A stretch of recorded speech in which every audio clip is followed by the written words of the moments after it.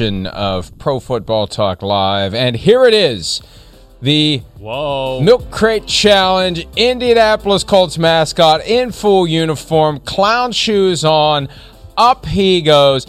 When I saw this, I thought that maybe they had been glued together, that there had been some sort of trick there, that little wobble was just for our benefit to make us think that it was real.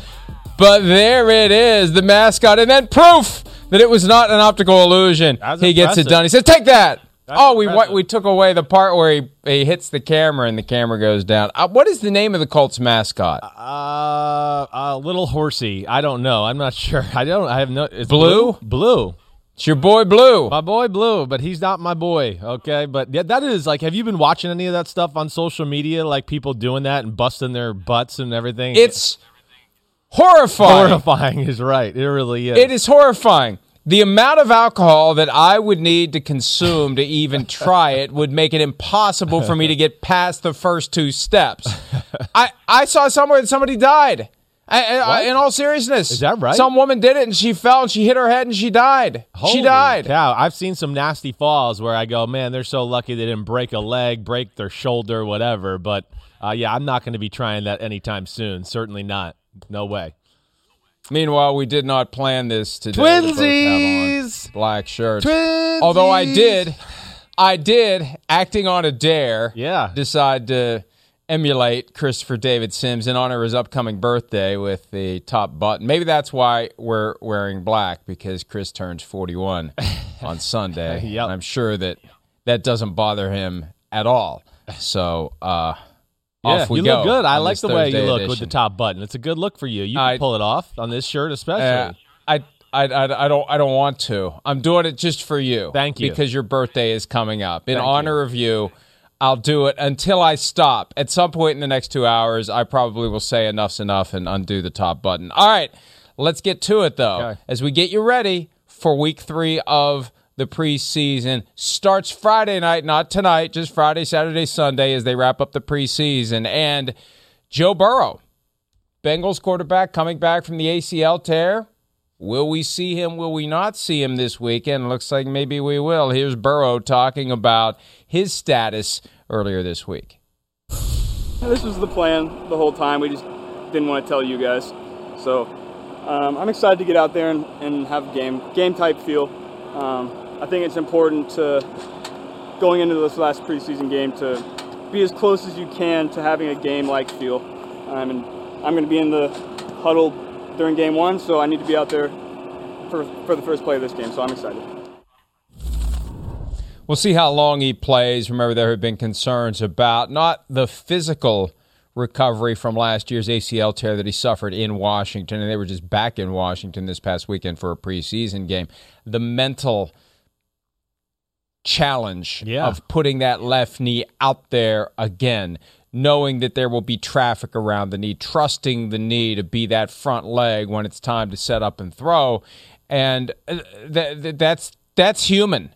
That's any injury that you have. That's just our nature to protect wounded parts of our bodies, and it's going to take him some time to get over that, Chris. 100%. I mean, to me, this is like one of the biggest things of this weekend. Like the one thing I definitely want to see the way Joe Burrow looks, because I know we've discussed a little bit, but probably haven't, really dove into this, is just the fact that, like, listen, the reports coming out of Cincinnati, to me, are a hair alarming. I mean, again, it's only been 8.5 months since he tore his ACL and his MCL.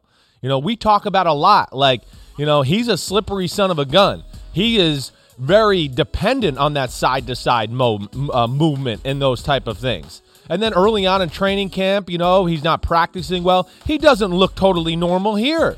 I mean, that does not totally look right. When I see little videos like this or pregame warm-ups last week in the preseason game and all those type of things. So I guess what I'm really saying is, man, I want him to be careful. Man, I want the Bengals to be careful. Because, Mike, like this is with anything in life.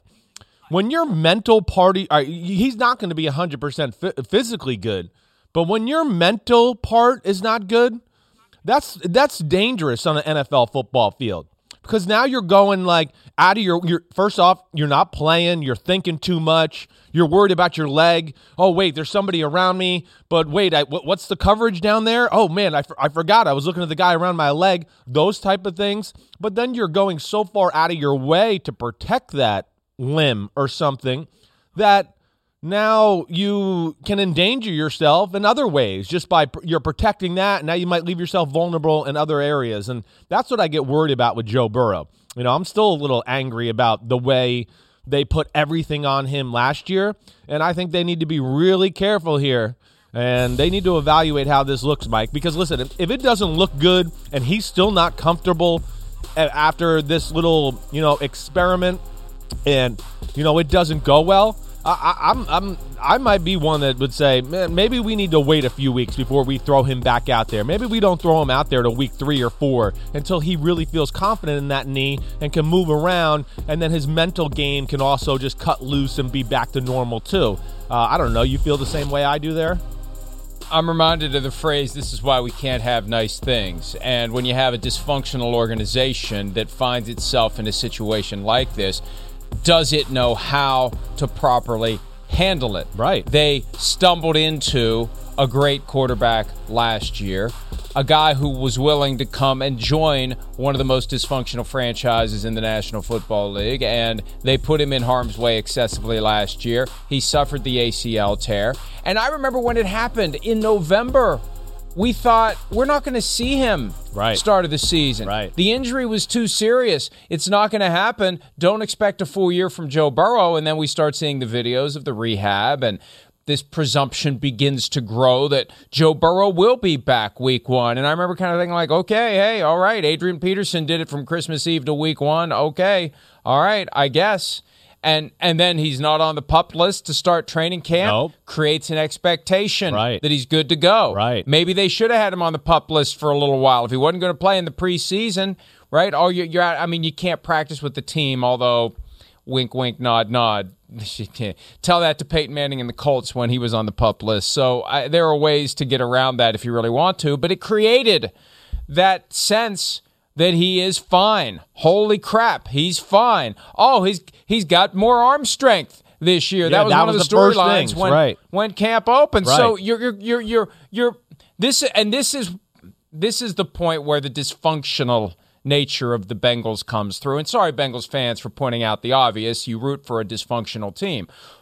But they put a bar too high for him. Agreed. Which only adds to the stress, which only adds to the strain, which only puts him in a spot where he feels like he has to go forward now, even if he's not ready to do it. It's kind of like the kid who's reluctant to get in the pool. They just shoved him in. Yeah, no, they shoved him in. You're right.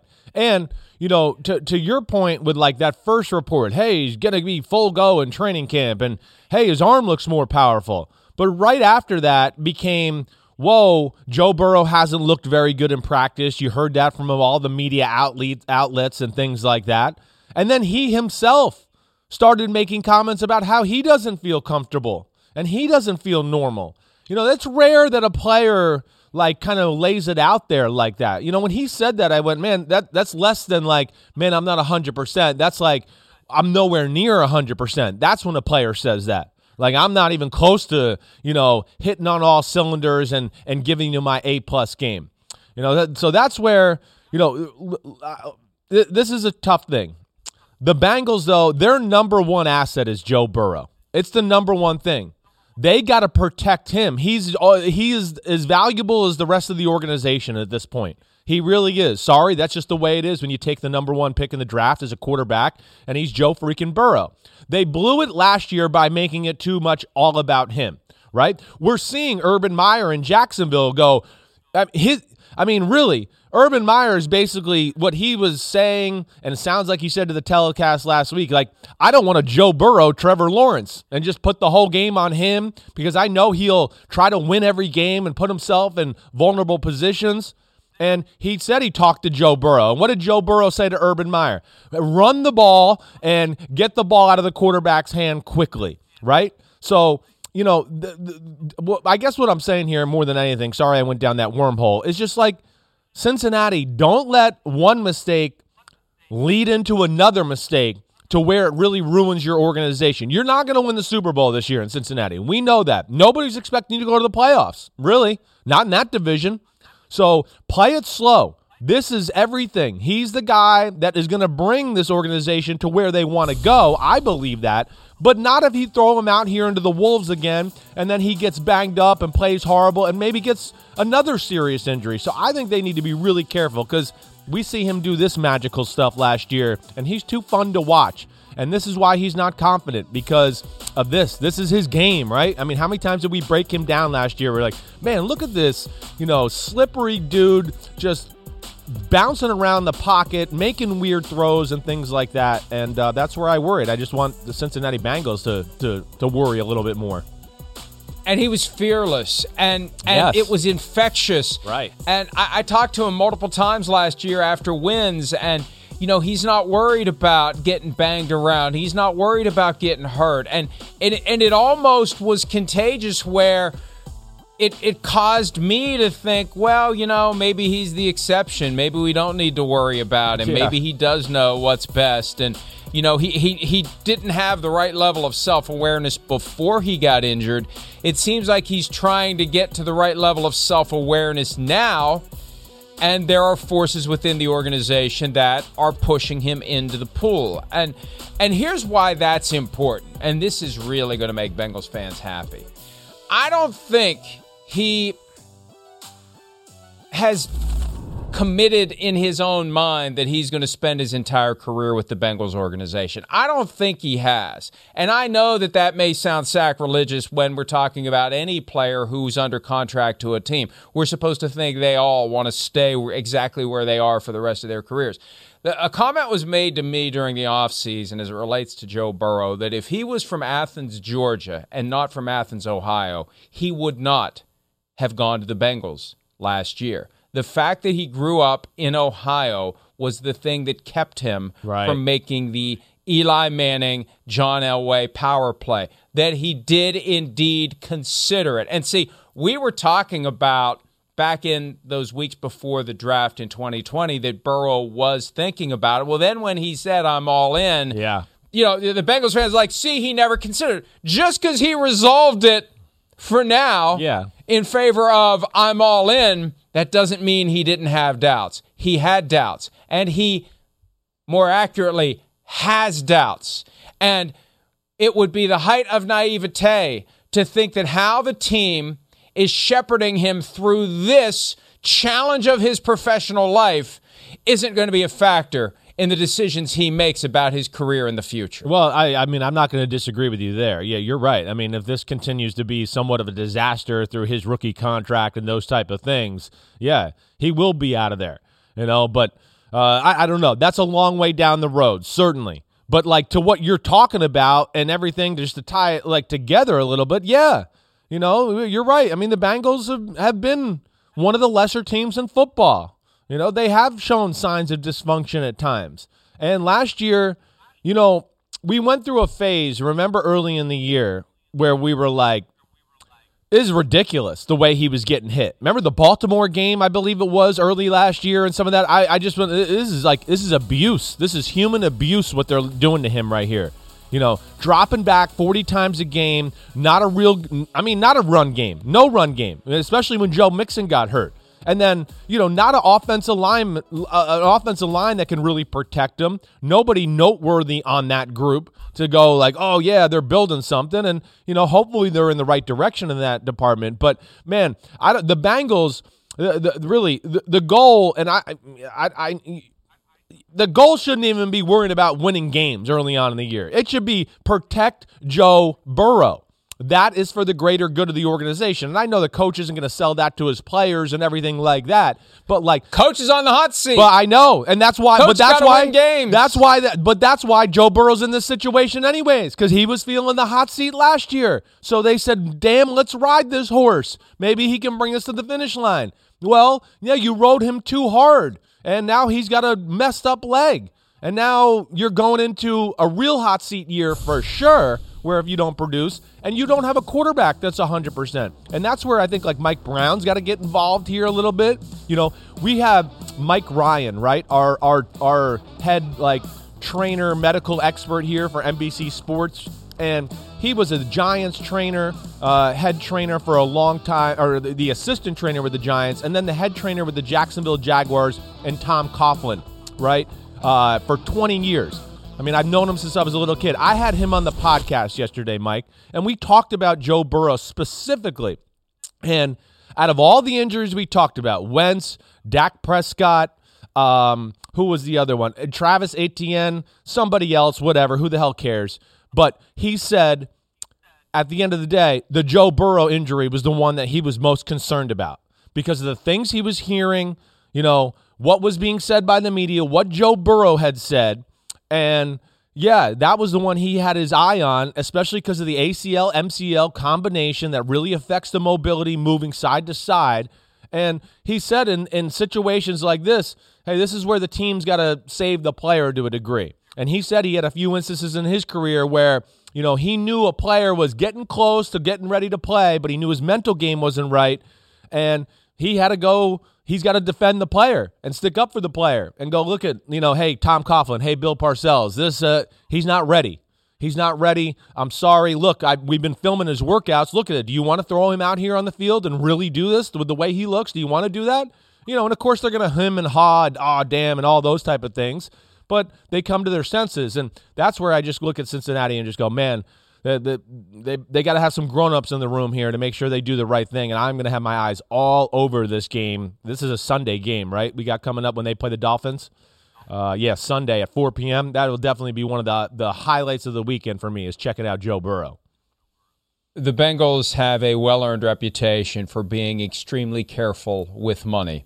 And that attitude manifests itself in all sorts of ways because you don't have nice things if you're not paying competitive rates for the jobs that you need to ensure that your football team is as good as it can be. And then that number one overall pick falls into your lap and you don't have the infrastructure to properly handle the number one overall pick. Just the mere fact that the Bengals don't like to pay coaches to not work for them, which causes them to keep coaches longer than they should, which may have caused them to keep Zach Taylor a year longer than they should, and now has become another ingredient in this toxic stew of push Joe Burrow into the pool when he's not ready to swim because Zach Taylor needs Joe Burrow or Zach Taylor's far more likely to get fired after this season. It just all goes together. And hey, Bengals fans, I didn't make your team dysfunctional. I'm just pointing out the dysfunctionality of it. That's the way it is. And, this is one of those conversations that if we didn't put this on the tee and talk it through, we may not have gotten here. And I have one last observation to make. I had a flashback when you were explaining the credentials and the experience of Mike Ryan to a time in the early 90s when he would have been treating an irritation to the foot of Jeff Hostetler and saying to him, this may sound crazy, but did someone put shaving cream in your shoes? So, anyway. Yeah, he saw pain in the ass Chris Sims at an early age. So he knows all about me. But this Burrow thing, look, we want Burrow to be successful. We want him to be as good as he can be, but sometimes you got to step back. You can't have a 1950s Junction Boys attitude when it comes to the health of your quarterback and say, get out there and play. Go put your uniform on and go work your way through it. That's the only way to get through it is to go out there and play. And, Carson Palmer never really fully elaborated on all of his concerns with the Bengals organization, but I don't like where this is heading, Chris. I hear you, Mike. They better figure it out. They better have a moment of self-awareness, like the rare moment of self-awareness Joe Burrow's having, because an athlete's wired to say, let's go, let's go, let's go, and you have to protect the athlete from himself. Now, as you pointed out, with the trainer's obligation is protecting the athlete from the organization that is blind to the fact that maybe their guy isn't ready to go. Yeah, no, exactly right. That's where, I hope that they can evaluate this and do it the right way. Yeah, it might not be the best thing for your team right at this moment, but man, there's more at play than this moment. Way more at play. And at this moment, too, like we're getting back to that, this is nobody's expecting much out of this moment. No, there's no expectations here. We're not looking at, as a AFC North, champion contender here. No way. Not in that division. The AFC's stacked, as we have talked about. Like, I mean, there's nothing, there's no expectations. So there's no reason to rush it. And, you just go through, most number one picks of all time, you gotta play a certain way to protect them early on in their careers, to save them from themselves, to make sure, you play a right way to protect them, even though it might not be the way you want to play, and it might not totally maximize 100% the best of your team, but you also got to realize, like, man, yeah, I'd like to play this way, but we can't protect the quarterback. We just can't. So we're going to change it up a little bit, and if we have to lose a game or two because of that, then so be it. And they didn't keep their eye on the big prize last year. That's where they went wrong. And now, like you said, Zach Taylor's on the hot seat. He's got to worry about himself. So, of course, he wants Joe Burrow out there. I mean, of course he wants that. He's not comfortable with the backup quarterbacks they got there in Cincinnati to think they can do anything remotely near what Joe Burrow can do for that organization. So somebody's got to step in and, save that scenario too, where it's the head coaches and putting the player in a really tough spot. So, this is something to watch. Meanwhile, they used the number 5 overall pick on receiver Jamar Chase and not tackle Penei Sewell, and there's an urgency in the organization to justify that selection. So when Jamar Chase starts dropping passes, again, this gets back to the amount of resources devoted to the broader support system in place for your players. They need to have a mechanism there to help Jamar Chase not press, not overdo it, not get too deep in his own thoughts about securing the football. Instead, they feel the same urgency he does because, damn it, if this guy doesn't stop dropping passes like he did 3 times on Friday night against Washington, we look like morons for not taking Penei Sewell to better protect our quarterback who's coming off of the ACL tear. Now, again, that second drop, that was kind of a hospital ball back in the old days because the defensive back would have lit Jamar Chase up. But 3 drops, more drops on Sunday. We haven't heard about the drops this week, so apparently they've subsided. But it's the Bengals, and this is not the year to think that you need to press and you need to push because you got the Browns, the Ravens, and the Steelers in your division. You got a tough conference. Don't expect to get to the playoffs. Don't even try. Just try to get Joe Burrow to the point where next year you can maybe make a push for a postseason appearance. All right, another team that would be well advised to not overdo it this year in an effort to get to a playoff berth that undoubtedly won't happen, the Jacksonville Jaguars. One of the great mysteries of the 2021 preseason was solved yesterday when, drum roll please, do your drum roll. Do your drum. You haven't done it in a while. Your drum roll. It's not a...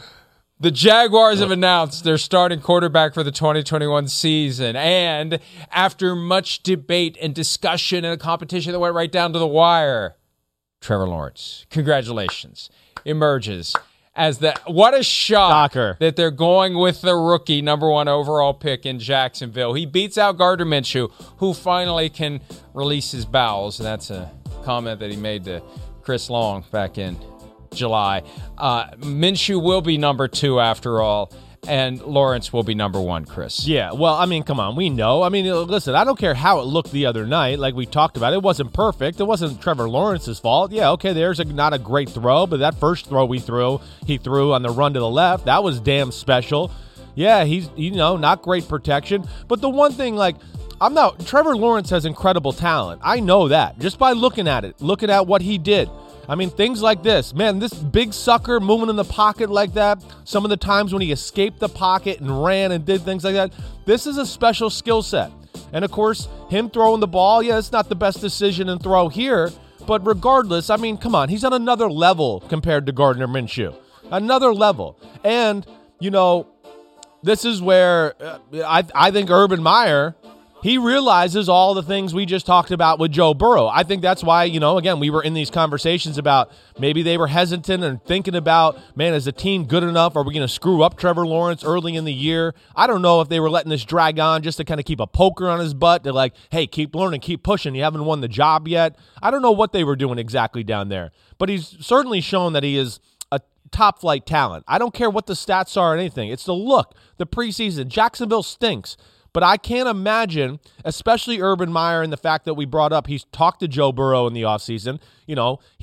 Joe Burrow was on his team at Ohio State before he transferred to LSU. That's got to be in his mind. And also, I just think Urban Meyer's too smart to do that to his quarterback, to do what the Bengals did, where he's just going to go, oh, man, we're losing, and I'm going to let Trevor Lawrence throw it 45 times, and we're going to try to win this game and do everything we can and just hang Trevor Lawrence out there and dangle him for danger and all those type of things. I don't think he'll do that. I don't. I think Urban Meyer's too smart. He realizes the big picture and how important Trevor Lawrence is to the next 2, 3, 4, 8 years for the Jacksonville Jaguars.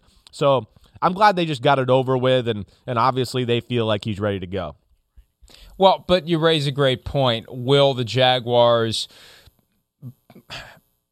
cause themselves to become deluded to think that they can actually win games? And they have the Texans right out of the gates, and they do have a fairly easy schedule relative to what's coming down the line. And if they could build some momentum and win some games, it would be very easy for Urban Meyer to talk himself into going all in with a Trevor Lawrence offense, where the offense runs through Trevor Lawrence. It doesn't seem like that's what they want to do, is they scramble to find offensive identity, and now they don't have Travis Etienne for the season, another first-round pick from Clemson that suffered a foot sprain on Monday night and is done for the year. They've got James Robinson, who was undrafted last year and had 1,000 yards rushing, and they just need to rely on running the ball, the ball, trying to beef up the defense, and don't expect your quarterback to do too much. Otherwise, you put him in harm's way, and you don't have him for next year, and that's when Urban Meyer eventually and inevitably says, what in the hell did I get myself into? And, that one look that we show of him on the sideline, and who knows what he was thinking or what he was trying to project, but there is a little of, what in the hell did I get myself into coming through on that one shot that we showed earlier that we've seen a couple of times this week. And we've all been there at some time. What in the hell did I get myself into? I'm sure he's had some mornings where he's woke up and go, damn, I should have stayed at Ohio State. Life was a little easier then. I mean, I had that machine rolling. He's going to be frustrated. He's used to dominating. Urban Meyer is one of the greatest coaches in college football history for a number of reasons. This is a different ballgame. There's no doubt about it. But I still think he realizes the base values of football. And I think he understands how to protect his assets and do those things. And I think, like, to what you're saying, Mike, they got, some young offensive linemen who certainly are not great, but they need to work them to get better. They drafted a few, so hopefully they can kind of come together. But they're going to run the ball probably more than people will like at times. You're going to go, damn, would they drop back? But it's going to be more about the big picture. They'll pick the right games when they feel like, hey, wait, we're playing this team. They don't have a great pass rush. Oh, wait, it's late in the first quarter. We're protecting well today. Hey, maybe we can open it up a little bit and do those type of things. But Darrell Bevell, he does have a quick, short passing game, certainly. Too much of that, in my opinion. And then you got Brian Schottenheimer, who the one thing I've always liked about Schotty is his run game design and stuff, too. So I hope they can help out Trevor Lawrence there, and I would be shocked if they fall in the trap. And I think and I just, like I said, I don't want them to Joe Burrow Trevor Lawrence. That's something I'll definitely, we'll both have our eye on that throughout the year. It is funny, though, and maybe this is just me, but over the past 15 years or so, I've gotten to the point where when I think of Darrell Bevell and Brian Schottenheimer, I think of offenses that are just mediocre enough to keep you employed for a few years before you're fired, and now they're together in Jacksonville. Yeah, well, the two kings of mediocre offense of the last 15 years. Yeah, well, I'm not going to say I'm not going to argue too much there. I mean, I've never been blown away by either one of their offenses. So yeah, we're going to see how this goes. I don't know if Urban Meyer is going to add some of his influence of years and things that he did at the different schools and things like that. But yes, I'm with you. I mean, I when I first saw that, I wasn't like, oh, wow, man, Trevor Lawrence is really going to light it up with that crew. No, they got to prove something to me too. I mean, there's no doubt about it. We'll be evaluating them and how they call the games and what they do to help Trevor Lawrence and the Jacksonville Jaguars out. But I think there's enough adults in the room there in Jacksonville, and in the fact that they're not on the hot seat and everybody knows it's a total rebuild, that they will be smart with Trevor Lawrence and realize like the right way to play him, play the game on the offensive side of the ball, play through the defense a little bit. And as frustrated as he'll get, he'll realize the big picture. I mean that in Urban Meyer. We know the special teams coordinator is an adult in the room because he refused to put Tim Tebow on the field a single time in the preseason opener in any special teams unit. And secondly, I got to take issue with one thing you said when we showed the picture of Urban Meyer and the what in the hell did I get myself into look. It's not I should have stayed at Ohio State. I should have stayed at Fox. I should have stayed in the capacity where you don't have wins and losses, where you're only judged if you open your mouth and you emit, a babbling like Steve Carell and Bruce Almighty. So you can't go wrong in TV in comparison to the pressure and the stress of being a coach. He can't help it, Mike. Now, he can't help it. He's a drug addict. He's a drug addict. And I mean that in a nice way. I mean that in the nicest way possible. He's addicted. You're a drug addict, and that's a compliment. Yeah. Well, sometimes you're a little cooler if you are. His drug is football. And coaching and competing. He loves that to the point where he gets drugged out and he's like, damn, I need to detox for 3 years. I mean, that's what he's done a few times. But, we talk about Urban Meyer, and I know we hit it the other day. He'll learn to control his facial expressions and emotions on the sidelines too, I think, with everybody hearing the talk of everybody this week and realizes he can't shake his head and overreact to every little bad thing that happens to the football team. I don't know enough about the drug culture to know the name of the cheapest drug that has the most negative side effects the next morning, but that's the equivalent of the job that he took based upon the quality of the roster and where things stand. Now, Gardner Minshew, not the starting quarterback, shockingly, in Jacksonville.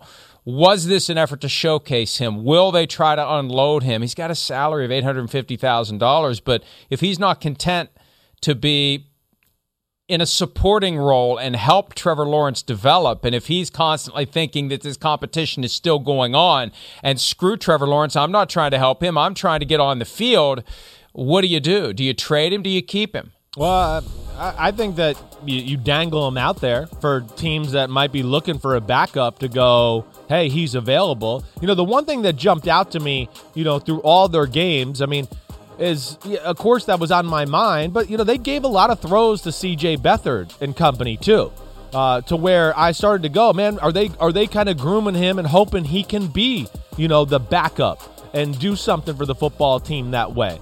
So that has crossed my mind, and, I don't know if it's the Dallas Cowboys or some other teams that we're not thinking about right now that truly need a backup, to where if they made an offer to Jacksonville, I would think they're going to seriously look at that. Jake Luton, their other quarterback there, he got to play a little last year. Urban Meyer should know all about C.J. Beathard. He was at Iowa, so he was there, at Ohio State when he was. And, of course, Beathard's been in the Shanahan system, so he knows offense and how to run things, and he played a little bit in those type of things too. So, and I also know, Gardner Minshew, he's no dummy. He's looking at it going, Trevor Lawrence is better than me, so I'm not going to be playing here anytime soon. Maybe I do need to get out of here and try to find another spot or something like that. But I would think if they got the offer they like, that he might be out the door. I think they're stunned that no one has approached them about it. I think one of the factors in this phony quarterback competition was to just try to prop him up a little bit and maybe get a team that is looking for a capable backup say, maybe this is the guy we need. Even in Seattle, Geno Smith, Gardner Minshew, it's a no-brainer.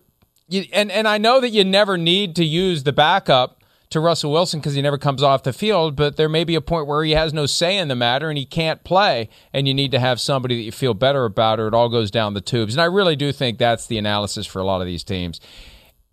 It's going to go down the tubes if the starter can't play. But there is an exception to that, because in Denver, where there was another mystery that was solved yesterday, they feel pretty good about the two quarterbacks that they have. We'll tell you who they picked and react to that when PFT Live continues right after this.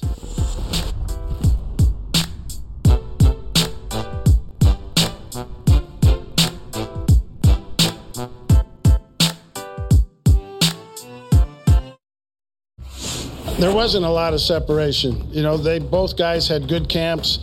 They both played well. Both had their down moments. Both had their good moments. Thought it was good overall for both of them. We just made this decision. We think it's for the best for the team right now moving forward. But we have two quarterbacks that we can win with. And unfortunately, you can't play with two. I just feel now is the right time. You know, just there's no formula that you go through and enter things in and come up with. We just felt today was the right time for that. Vic Fangio, the Broncos head coach, pulling the sheet off of the decision for the starting quarterback to begin the 2021 season. Teddy Bridgewater beats out Drew Lock. And just yesterday, Chris, we both were in agreement that the longer this went, the stronger the sense that Bridgewater was going to win it. And the way that Fangio went on and on about Bridgewater's ability to manipulate the pocket and move around and buy time that way. He had 2 drives against Seattle on Saturday night, 2 touchdowns. After the game, Bridgewater talked about how his goal is to just lead the unit to the end zone. That's what Bill Parcells, his great mentor, tells him all the time. Well, now he's taking the Broncos into New York to take on the team that Parcells took to a couple of Super Bowl victories to try to get a win right out of the gates when it's Broncos-Giants week 1. And that game just got more interesting with Teddy Bridgewater playing quarterback. He was 5-0 in 2019 as a starter with the Saints. Last year with the Panthers, not nearly as good, but not as bad as I think some would think. This is a real opportunity for him. And, no offense to Drew Lock. Sorry, too late for that. But I just, how can you not root for Teddy Bridgewater after everything the guy's been through? Yeah, no, I hear you, man. It's like he's got one of those smiles. It's $1 million smile. I do root for him. I really do. Do I have some questions about his game and things like that at times? Certainly. But, man, I know the person is top-notch, and he is easy to root for, to your point. There's no doubt about that. I'm not shocked, because like what you said, you laid it out there. And, I think Monday morning, was that Friday night, that game last week? Just watching it. Saturday, the way they played, like you said, Vic Fangio. I think Saturday when I was sitting there watching the game, I'm going, man, George Payton's there. He was in Minnesota. This makes too much sense. And again, I'll bring up what Adam Schefter said on Monday night. It just all those things, I went, oh, man, it's going to be Teddy. The fact that a defensive player told Schefter that, there's Fangio's going to pick the guy that's not going to mess this up because our defense is the real deal. So, that makes sense. And it makes sense altogether for what they are as a football team. Teddy's the safe pick. There's no doubt about that. He's the safe pick. Maybe, and if it doesn't work, you can bring Drew Lock and he can be Superman off the sideline at some point during the year. But, I think with the biggest thing here is, I think Fangio's, he's got memories of Drew Lock throwing into triple coverage last year and doing dumb crap like that he probably can't erase totally out of his brain and doesn't totally trust him. The one thing he knows he's going to get from Teddy is a guy who's played with some experience. He knows how to play the game, not turn it over, not mess it up for the rest of the football team and do those type of things. And I think that's where he looks at Teddy as going, that's the right thing. For the way our team is built, we should be able to run the ball. O-line's good. The defense, they think they're going to be special out there. They should be pretty damn good. So it makes sense in a lot of ways.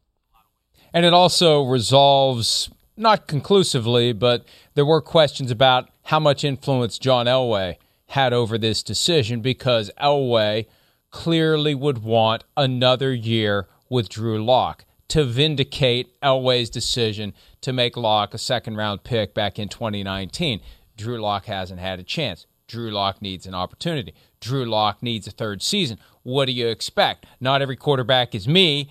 Some of these guys need some time to get to the point where they can be as good as they can be. So I think his influence dramatically diminished in Denver. Otherwise, Drew Lock would have been the starter, given how close the competition was. George Payton, the history of Teddy Bridgewater, no history with Drew Lock, the desire to have a guy who's got a higher floor. Drew Lock may have the higher ceiling. That's right. Broncos want the higher floor. They're pivoting away from the if we can't beat them, let's try to outscore them mode of the past couple of years in beefing up their offense. They're hoping that with a healthy Bradley Chubb and a healthy Von Miller, maybe that'll be enough, and you have balance on your team, and you're not trying to score 40 points when you know the Chiefs are going to score 37. You hope you can hold them in the 20s, and you can emerge with 1 or 2 more points than they can score. Yeah, I mean, that's right. And then, again, if they start to feel like, wow, okay, wait, our defense is good, but maybe not playing as good as we thought, and we've left some plays and yards on the field, getting back to your comment, I think you're saying it exactly right. Drew Lock definitely has the higher ceiling, to where if they start to feel like, damn, we lost to the Chiefs 27-20, but there was like 3 plays, 4 throws on the field that we would have won if he just would have thrown it and done those type of things, then maybe that you see Drew Lock at some point. But I totally understand it. You explained it perfectly. Vic Fangio is a defensive head coach, and really defensive head coaches, they want a quarterback that's not going to screw the game up for their defense. Bottom line, and I think that's where they're going to err on right now. They don't want to start early season Drew Lock, I'm guessing, and yeah, he takes a few chances against the Giants and then another chance here and there the next week, and all of a sudden they're 1-2 and 1-3 because they went with Drew Lock because, yeah, he's got more talent, but he's not taking care of the ball and doing those type of things. And I think he's still, Vic Fangio is still burned by some of those things that Drew Lock did last year, and that's why he's going Teddy Bridgewater. And this ain't the 85 Bears. If you notice that graphic we put up, the defense has plenty of issues. It hasn't been what it needs to be. The offense hasn't been horrible. It's been bad. Last year, 10th in offense, 30th in defense. So, but again, it's misleading too a little bit. That's where people got the offense stunk at certain points and things like that. So the defense is on the field constantly, or they're behind. You see that 3? That's not 20th. That's 30th. Yeah, I know. I don't know how many. I don't know. I mean, now look, you could have an offense that generates a ton of yards but turns the ball over every single possession. But still, your defense has got to bow up at some point and be higher than 30th. Yeah, no, and that's scoring defense, right? I think total defense, they were 20th in football. But you're right, there's issues there. But, of course, they're going to be healthy this year. Chubb, Von Miller, they're back. They made adjustments to their secondary with getting Kyle Fuller from Chicago. The other corner, they got, Ronald Darby out there. I mean, Justin Simmons. There's a lot of things, I think, on paper to think this is going to be a little bit of a different defense altogether. I don't think those numbers truly show quite how good the Broncos defense is. I think it is a little bit misleading because of, schedule, the way they played in some games, getting down and those type of things. I hear you. I'm just saying I think it's a little bit better than the numbers are showing. That's all I'm saying. Let's hear from the 2 guys who were the finalists for the gig of starting quarterback in Denver, Teddy Bridgewater and Drew Lock, after the decision was made on Wednesday. I was very excited. I'm just happy that I get an opportunity. Happy that, I get to just continue to lead, be the same guy that I am today and the same guy that I was yesterday. It's an opportunity for us to just grow, continue to grow as a team, and I'm looking forward to that. It's disappointing. Every feeling that you could possibly have at this point in this day and this circumstance. They're running deep. I feel like at the time I was playing some of the best football I've played since I've been in the league. I was more confident than I'd ever been, and most of you guys think of me as a confident guy, but I was probably more confident than I've been, since I've been in the league and this OTAs, this training camp, this preseason, and this, such a special team. I was, hoping and looking forward to being able to lead this team, but, no finger pointing, no negativity. It's going to be about me finding ways to still, make this team great, whether that's, in practice, working with Teddy, trying to find ways for him to get better, whatever he needs me to do. Man, Drew Lock was uncomfortable. He's hurt, right? That. And you can see it. He is hurt. I look, when I hear the words, and I know that he's feeling down in that moment, and I don't know, given the pandemic, there's a lot of flexibility as to when and how you make guys available. And I guess I credit the Broncos for putting both of those guys out there yesterday after the decision was made. Maybe you want to give Lock a day to digest it before you put him in front of the cameras and the microphones, just saying. But be ready. Because if Teddy stinks, you're playing. No doubt. Not, well, I was really looking forward to leading this team. When he said that, my first reaction was, you still may. Yeah, that's right. A lot of times when we get these quarterback competitions, the winner, you know what the winner wins? The winner wins the first opportunity to be benched. That's what he wins. Congratulations. You're going to be the quarterback until the end of September when we bench you because we suck. Yeah. That's what may happen. Yeah. So don't exhale and take your uniform off and think you're going to be holding a clipboard. You may be playing. You keep your ass ready because you may be out there. That's the first thing I say to him when he steps away from the podium after he's saying what he said yesterday, Chris. I hear you. Yeah, I hear you. Yeah, that somebody does need to give him a little pep talk. There's no doubt about it. Yeah, he's hurt. I understand that too. I mean, yeah, it's tough. He puts his life into it. You could tell by all the stories we heard in the offseason that he was trying to change his approach to the game mentally, physically, really learn it, do all the little things the right way and those type of things. He probably looks at himself and goes, wait, I'm better than Teddy? Yeah, but, you did some things that I think scarred your coaching staff a little last year. Just, too loose with the ball and those type of things. But you're exactly right. He needs to have the attitude of like, F you, if I get back in there, I'm going to show all you what I really got here. And you just got to be like chomping at the bit for that opportunity. My career was nothing special, but in year 2 of my career, I can tell you that, I wasn't in a quarterback battle, but John Gruden and the coaching staff behind closed doors was telling me, hey, be ready. We might need you early in the year. It was Brad Johnson and those type of things. And, I felt like, hey, I'm outperforming Brad in the preseason and in the practice and all those things. Maybe, I need to get in there a little earlier. And I just, again, not that I'm anything special or anything, but that was at least my mindset. Man, when I get in there, I am going to kick some ass. That's really what I kept saying. I'm going to show this little 5'8" MFer over here that I'm the damn quarterback, And I did. Week 4, I got out there. I took the bull by the horns, and, man, we went right down the New Orleans Saints, scored 2 touchdowns, and then I got blindsided by Will Smith and separated my damn shoulder, and I was out for a bunch of weeks. So, but, yeah, you're right, Mike. That's the proper pep talk that somebody's got to give him, whether that's Shermer, Mike Munchak, whatever. It's like, hey, buck up, Bart. This is the NFL. Let's go. You're probably going to be needed at some point, so be ready when that time comes. Don't, sulk and be all disappointed and all that kind of crap. Yeah, I agree with you completely, and the organization needs to have that sensitivity because they're going to need him at some point. Yeah, it's a 17-game season.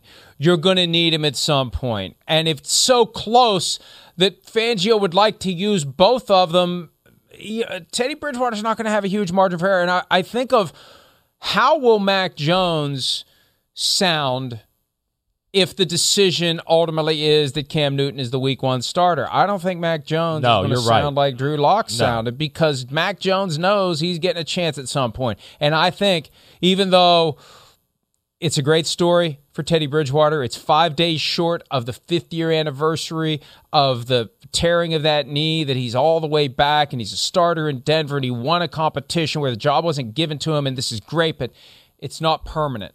It's not. The closer the battle, the less permanent the decision is, and that's what Drew Lock needs to understand. That's right. Yeah. He's going to be playing at some point this year. I'll be shocked if he's not playing in a meaningful spot at some point this year. Okay, we've had one quarterback competition that we knew the outcome, Trevor Lawrence. We had another one resolved that we didn't know the outcome in Teddy Bridgewater.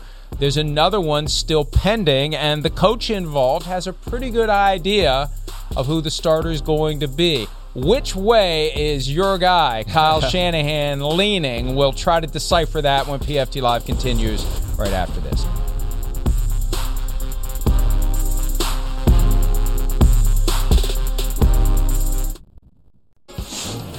You won't tell us who, but have you decided on a Week 1 starter? I got a pretty good idea, but as you guys can see with everything, I don't know our schedule a couple days from now. So I've always had a pretty good idea. But there's lots of days between now and then at every position. It may not even be a lot. But, I won't say it, but that is a fact. That is a fact. What do you gain by not naming a starting quarterback at this time? I look at more as what do you gain by naming it? there would be one reason I can think of by naming it that would help, and it'd be to end those questions. If you could give me another reason that's a big advantage that helps our team, affects anything that has to do with us, then I will name it. But I don't think it does. And, why tell people?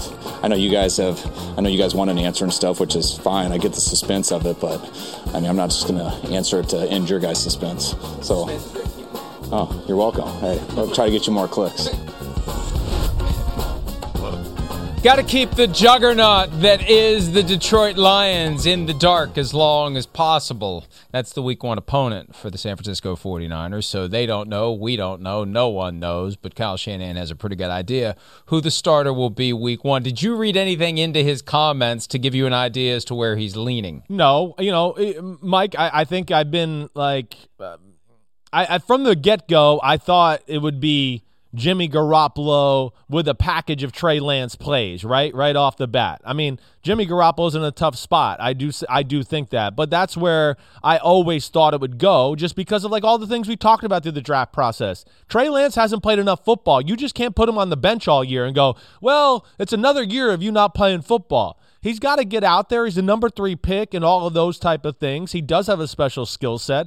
I have no lean there. I do believe Kyle in the fact that Kyle, when he said, I don't know the schedule 3 days from now, that's the way he operates. He's got a little bit of that, to your point that you always said, that Bill Belichick, here's today, I'm going to dominate today, this is what I got on my plate, I'm going to do everything to dominate today, and then at the end of today, I'll start thinking about tomorrow just a little bit, and I'm going to dominate tomorrow. He doesn't let the cart get in front of the horse too much as far as that's concerned. Yeah, I do believe him that he's got a pretty good idea and those type of things, no doubt about it.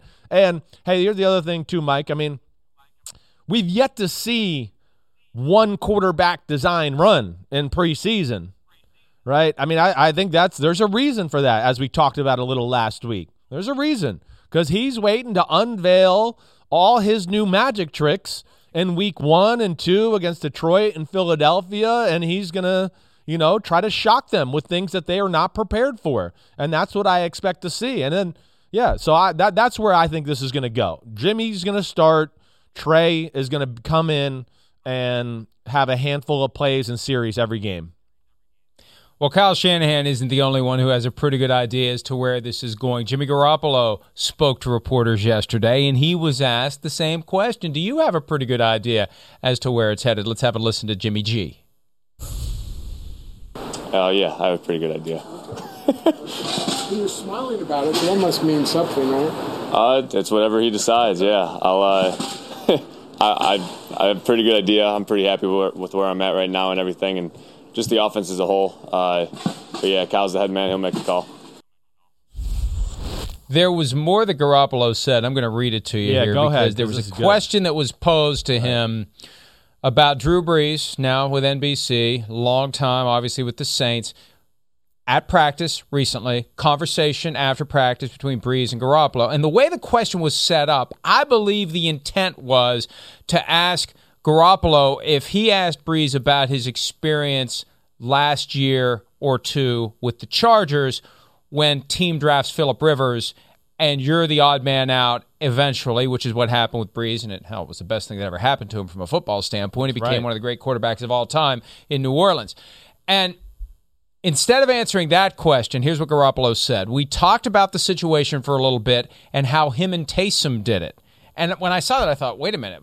I don't think the question was about Drew Brees the past couple of years. I thought it was about Drew Brees and Phillip Rivers. Right. And it's a thing that I wasn't really used to, I guess you could say, just the in and out part of it. So I was trying to pick Drew's brain, how he handled that. He'd come out for a play or two and then go back in, how all that works. And then Garoppolo was asked what specific advice Brees gave, and Garoppolo said, I'll keep that between him and me, but just kind of stay ready. It's a different type of flow to the game. As a quarterback, you're used to being out there the whole time, so it's just something you've got to get reps and get used to it. It happened a little bit in training camp with some of the different types of things we're doing with Trey.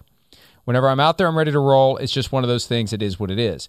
That makes it as clear as it can be, right, where this is heading. Yeah.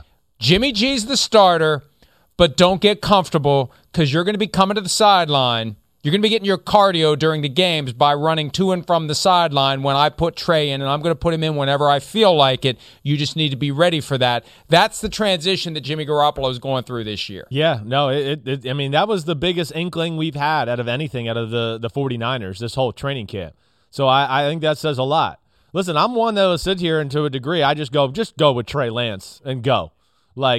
But there's obviously something, again, I don't know everything. We're not seeing practice. I don't know those type of things. I can say the one thing that we've seen is I don't know if you can totally trust Trey Lance in must-throw type of situations, which is probably what scares him, I think, to make him the full-time starter. But, yeah, they're going to go with this. And, of course, I think Shanahan can pull this off to a degree. I do, yeah. I mean, Jimmy G's solid. We know that. And now you bring in the Trey Lance aspect and all those schematical things that he'll be able to bring. Deebo Samuel's going to be flying one way, and he's going to be given to the running back this way, and maybe he comes out the back door with the ball that way. And, so they're going to have a lot of things going on. And but I think at the end of the day, they got to get Trey Lance in there to a degree. He can't sit on the bench. So this is going to be really interesting to see. It's very rare, right, Mike? I mean, to see a team that we go, they're a Super Bowl caliber team, and they're in this situation. I mean, I guess the Saints are the only team we've really seen like this, but this is like the number 3 pick. This isn't Taysom Hill, the experiment, with a guy that's coming to the end of his career like Drew Brees. This is a guy that's Jimmy Garoppolo's in the prime of his career, and this is the number 3 pick, and there's just a few more factors to go along with this. That's the fundamental difference here. Drew Brees was getting toward the end of the line. The arm strength wasn't there. Next-gen stats the other day, the morning after the Saints-Jaguars game, when Jameis Winston threw that touchdown, 53 yards in the air the ball went. That was the longest throw by any Saints quarterback since 2016. Right. I mean, everybody knew that if you want to get the ball down the field, you got to get Taysom Hill out there. That's why they did it. And I'm sure that's the conversation that Sean Payton and Drew Brees had very candidly when it started, because if you're a franchise quarterback, you don't want to come off the field. You're competitive. You want to be on the field every play, but it's in the best interest of the team. If you just can't muscle the ball down the field, you can make all the other throws. You can run the offense to perfection. You can be one of the best quarterbacks in NFL history, but if the ball needs to get 50 yards down the field, they need Taysom Hill to do it. Yeah. This is different. This is guy who's supposed to be in his prime. This is guy who's making $25 million under the contract that was signed several years ago, which made him the highest paid player in the league at the time. Didn't last long, but that's how it was at the time. There's a different vibe. There is. And Mike, let me just say, this is the conscious transition. Here's what they're going to do. It's not going to be either or. It's going to be both. And I think it's going to be more and more Trey as he shows the ability to execute the offense, and less Jimmy. And it's just going to be one day that it's not Jimmy at all. That's where I'm with you there, Mike. I'm with you. I'm glad that's where I was kind of going, because I think, you laid out all the differences. You're exactly right. And then here's one more difference that I think even puts more pressure on the situation for it to swing what you're talking about. In New Orleans, Drew was the man. The fans weren't clamoring for Taysom Hill. This is not the case out there. The whole country is clamoring for Trey Lance. I mean, nobody even wanted to talk about his bad plays the other night. Most TV shows I watched and everything talking about football, they didn't even mention him. Like, it didn't happen. He struggled a little early, but he was awesome. Let's go back to the awesome late against the third stringers. So Jimmy G is in a no-win situation here. And that's, I think that's another big factor to all the things you said, is there's going to be just, Drew, if he threw an interception or something like that, nobody was going to be like, oh, Taysom Hill needs to go in. Drew was the man, the freaking man. So we didn't worry about if he threw an interception. Jimmy Garoppolo, on the other hand, in this situation, he has a bad series or two. And like you said, then Trey Lance comes in and has a few exciting plays and all that. They're going to boo Jimmy Garoppolo off the field. And that's where, it's going to get interesting. And I'll be certainly watching closely to see how this is all handled.